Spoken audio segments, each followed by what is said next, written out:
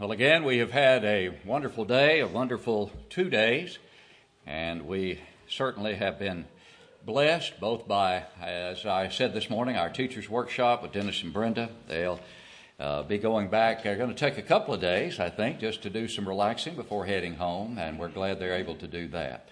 And we pray our blessings upon, God's blessings upon them for their safe return, and we again express our deep appreciation to them. And to the Evans family. I have also, in addition to hearing positive comments about the teachers' workshop, heard very glowing and positive comments about our brother Adam Evans. Some of them were my own. I was telling myself how impressed. But I've heard another brother just a little while ago just tell me just how deeply impressed. I wish all of you could have heard that lesson this morning and had seen the Bible class report. It is truly amazing the good work that they are doing in Tanzania, and to be able to spend a little time with them at lunch and to talk with them some more, and just to see the kind of commitment that entire family has, including those 3 lovely young ladies, their daughters, and the teamwork that obviously they are engaged in supporting one another. You know, when you have to, as Adam was telling us at lunch today, when you have to boil water so you can wash the vegetables, and then you have to boil another pot of water so you can wash the dishes that you eat the vegetables in, there's an awful lot that goes on every day that we take for granted. And I appreciate their commitment. They will be going back to the mission field at least for another tour of duty through to the end of 2016. And then it's not certain what they will be doing after that, but we certainly want to remember them in our prayers as well. It was a great blessing to have them with us, and we appreciate them so very much as well. Choices. We do make them every day. No question about it. Some are more consequential than others. In about 14 months or so, well, less than that, this congregation will be making a choice about who stands in this pulpit on a regular basis, the Lord willing, as our plans come to fruition at the end of 2016. And that's a very important choice that the church will be making.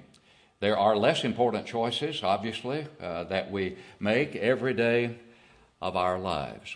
But tonight, I want to talk about making the choice. Not just a choice among choices, but the choice. You know, in Matthew 6 and verse 24, Jesus said, "No man can serve 2 masters, for either he will hate the one and despise the other, or else he will be loyal to the one and despise the other. You cannot serve God and mammon." Think about that statement again. You cannot serve God and mammon. You cannot serve 2 masters. You'll hate the one and love the other, or you'll be loyal to the one and despise the other. And then this emphatic finish. You cannot serve God and mammon. What does that statement imply? Well, it not only implies, but it explicitly states that you cannot serve 2 masters. And the 2 masters are clearly depicted in the latter part of the verse, God and mammon. And to serve God is equivalent to serving Christ, because Christ is God. Think with me along those lines as a part of our introduction to James chapter 1 and verse 1. You know, there are those who claim that Jesus was an important prophet or a great teacher, but he was certainly not God in the flesh. But in the introduction of James's epistle, James says, James, a bondservant of God and of the Lord Jesus Christ. So, of God and of the Lord Jesus Christ. I am, James says, a bondservant of God and the Lord Jesus Christ, members of the Godhead. Now, Jesus says you cannot serve 2 masters. So it's either God or mammon. But James says, I'm a bondservant of both God and Jesus Christ. Clearly showing that what? Christ is God.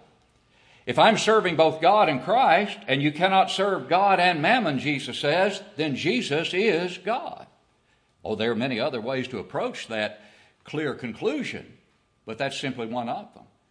Jesus is God. He is deity. He is God in the flesh. And Jesus, in that great statement as a part of the Sermon on the Mount, said, you cannot serve God and mammon. In other words, that is the choice. That's the choice that all of us must make, either to serve God or to serve material things, to place our priorities here in this world. Well, there's a great text in the Old Testament that serves as a foundation for our study of this choice that all of us must make. And that great statement was made by the successor to Joshua, the successor to Moses, Joshua, who near the end of his life, as he had successfully succeeded Moses, his mentor, who was the mediator between God and man, the old covenant, and the Israelites, in Joshua chapter 24 and verse 15, there's a statement that Joshua makes to the people of Israel with which you are quite familiar, most likely.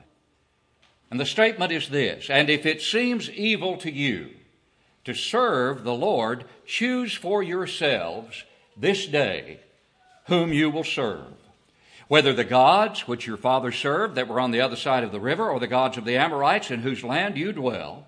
But as for me and my house, we will serve the Lord.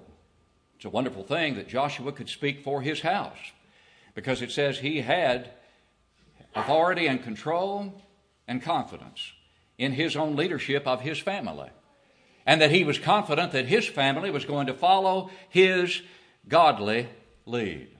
But let me suggest to you tonight that there are some very crucial points about this choice about which we're talking tonight that are right here in this verse. And I want us to see, first of all, the mechanics that are involved in making this choice. And then I'd like for us to see the masters involved in this choice. And then I'd like to see the meaning of the choice. And finally, I want us to look at the motivation behind the choice that we make. What is it that motivates us to make this choice and to hopefully make the right choice? First of all, think with me, based on Joshua's statement here, about the mechanics of the choice. In other words, what are the elements, the mechanics that make up this choice? Well, he says, choose. Choose. That's one of the mechanics. In other words, it's a choice. It is, first of all, inherently a choice. It is not something that is forced upon us. It is not something that is bestowed upon us in terms of the blessings from the Lord. It is a choice. Now, choice denies Calvinism, doesn't it? We have talked at times about the Calvinistic idea. One of the great tenets of Calvinism is predestination. That is, that there is no choice that man can make when it comes to which master he will serve.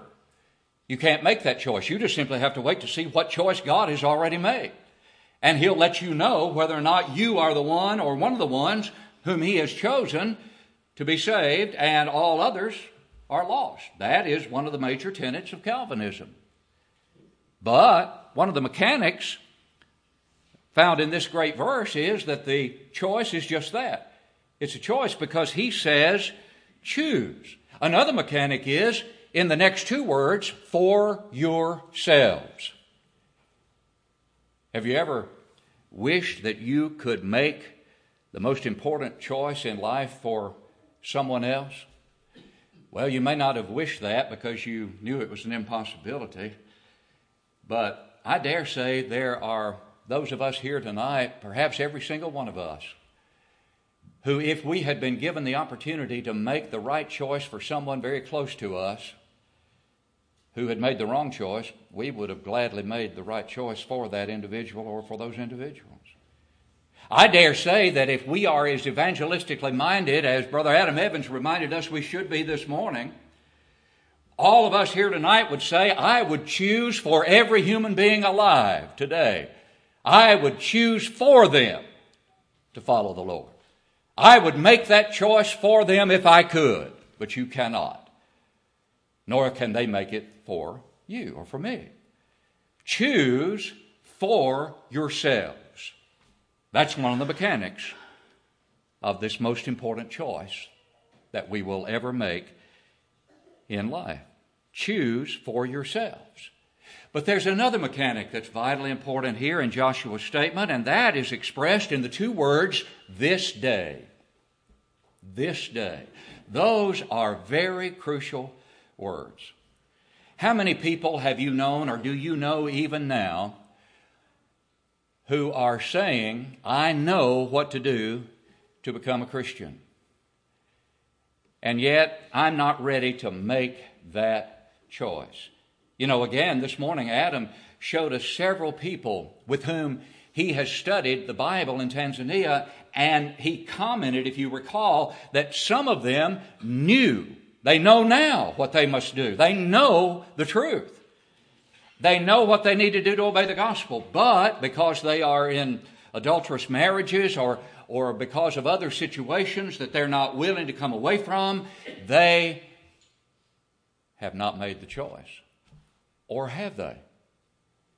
You see, the expression this day says they have, doesn't it? That expression this day means if you have chosen not to follow God and obey the gospel of Christ, you have already made the choice to follow the other master. Joshua said, this day. And this day is the day that choices have been made, tragically most of them, to remain in Satan's camp. And we'll talk more about that in just a few moments. And so the mechanics that we find in this choice are these. You must choose. It is a choice. It's not forced upon you, not made for you. You must choose for yourselves. You cannot choose for anyone else, nor can anyone else choose for you. And it is a choice you have to make right now. You have to make it right now. Now, somebody may say, well, I don't have to make it right now because I may live another 10 years. It doesn't matter if you live another 100 years. You've still made the choice this day. You've still made the choice this day. That's what Joshua said. Make the choice this day. But then we move to the masters. And Joshua's statement continues. Choose for yourselves this day whom you will serve. That brings into play the masters who are involved. Whom you will serve. Joshua didn't say, choose for yourselves this day what you will serve. He said, whom you will serve.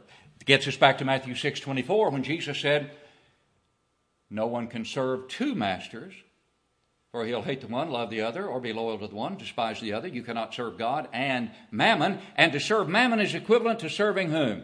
Satan. Because he is the god of this world. That is, he's the god of mammon. He's the god of the material things. He's the god of the worldly things. And so our choices are not multiple choices. Our choices are only two. Only two. Either God or Satan. Whom reminds us that it's not an it, but it is whom you will serve. Now that leads us to the meaning of the choice. Because with the next words, whom, after whom, you will what? Serve. Joshua said, choose for yourselves this day whom you will what? Serve. And that's the meaning of the choice that we make.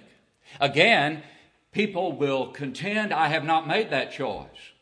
And so I'm not serving God, perhaps. No, I haven't committed my life to the Lord, but I certainly am not serving Satan. Yes, you are. Yes, you are. is what Joshua says. Because when you make the choice as to whom, it is not just as to whom, it is as to whom you will serve.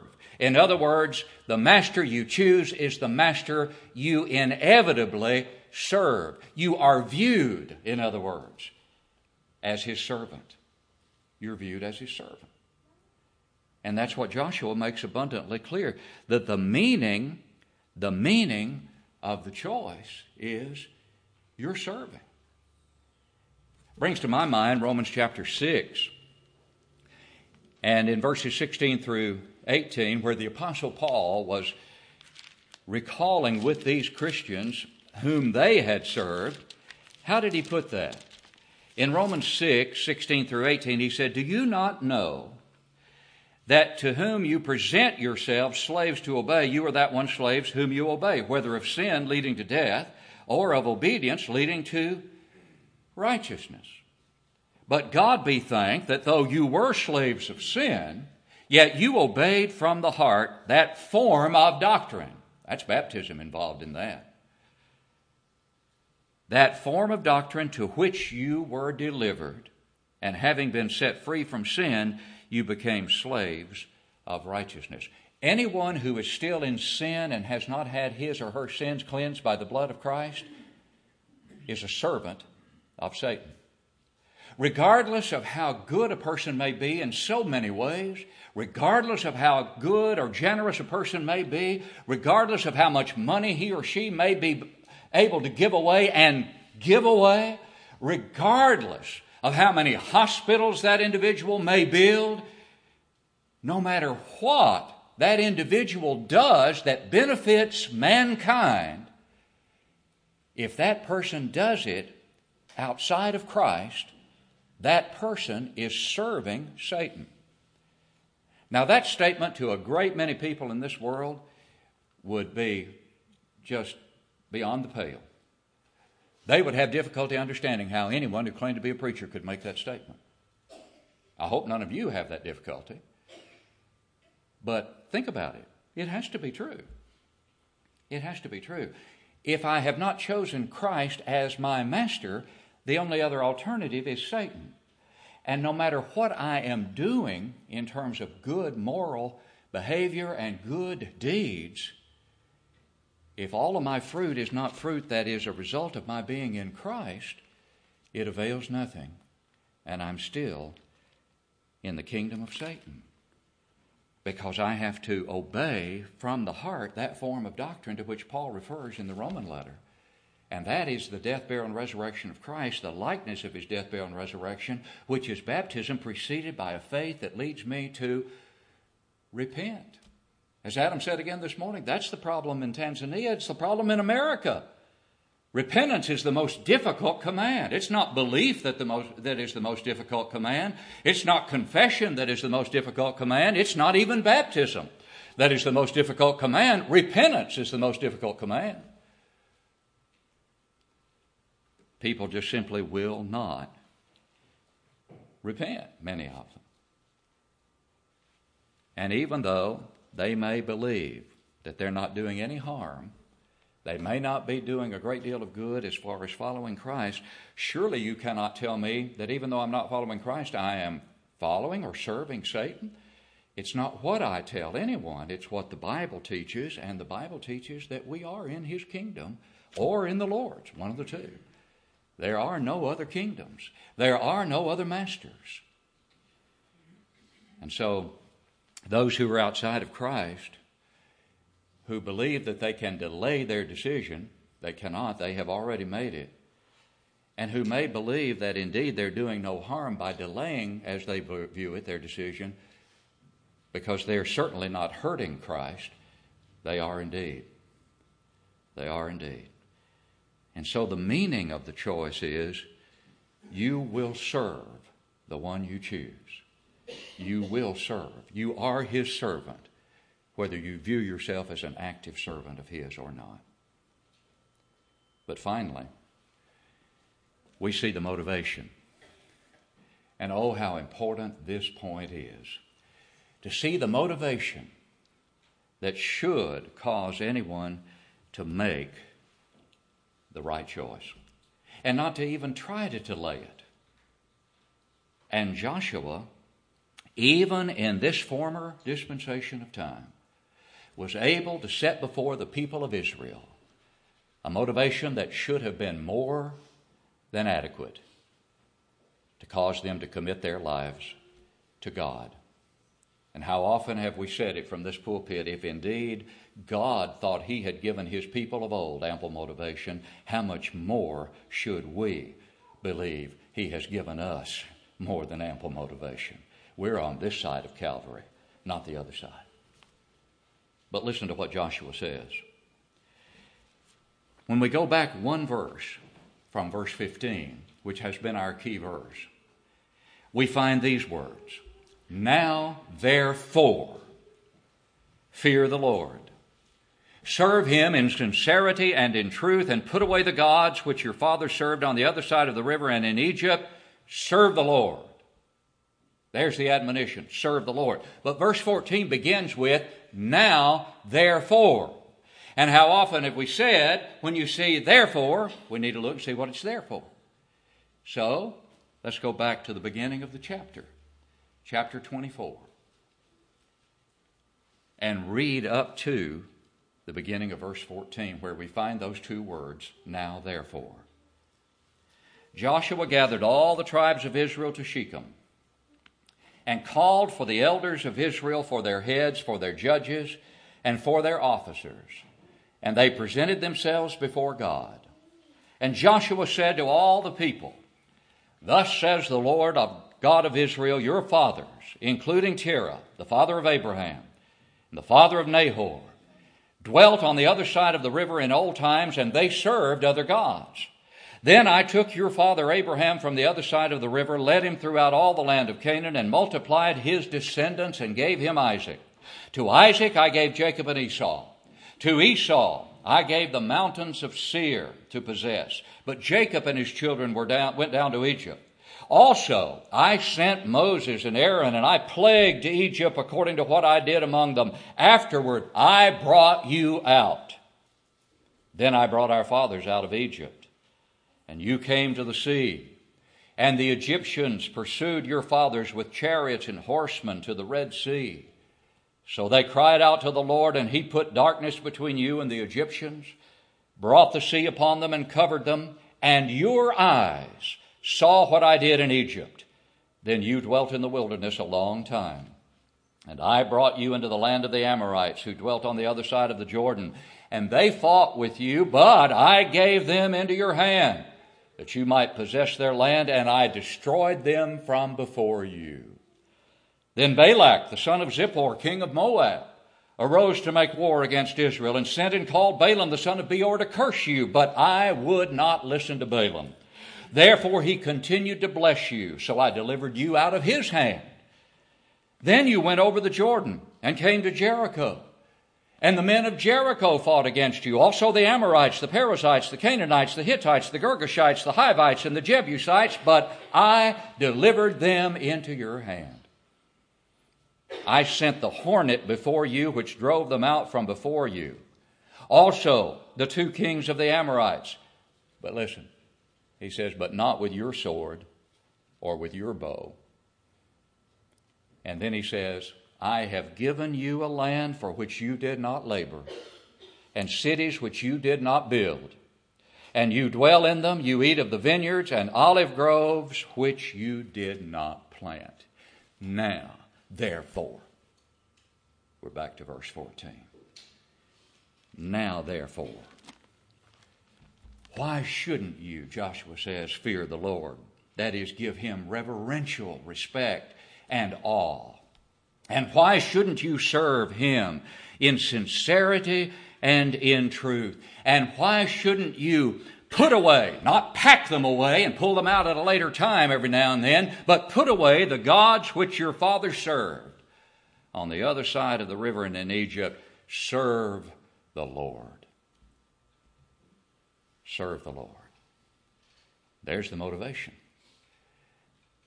The rehearsal from Joshua as to what God had done for them was more than adequate to prompt him to say, put away the world and serve the Lord.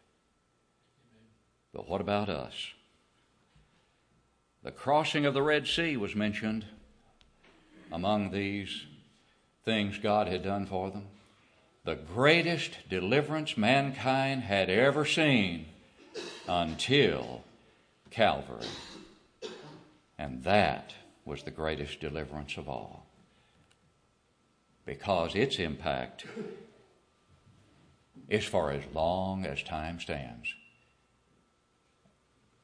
And the benefits of that deliverance will be eternal benefits for those who avail themselves of the terms set forth by the one who died there. Now, therefore, serve the Lord. And that phrase, in sincerity and in truth, is very, very similar to another one we find in the New Testament, isn't it? God is spirit, and those who worship him must worship in spirit and in truth.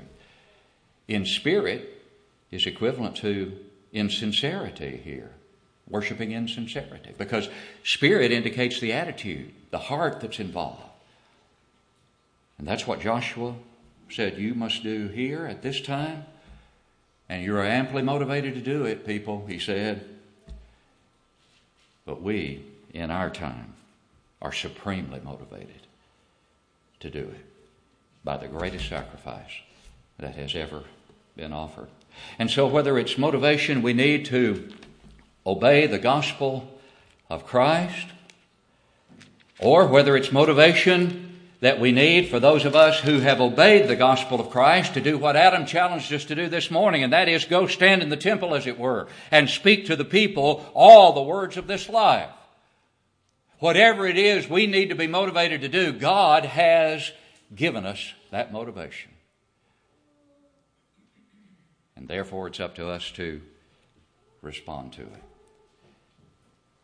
Tonight, if you haven't responded to the greatest love, the most supreme sacrifice that has ever been or ever shall be made for mortal man, we plead with you to do so by a belief that leads you to repent.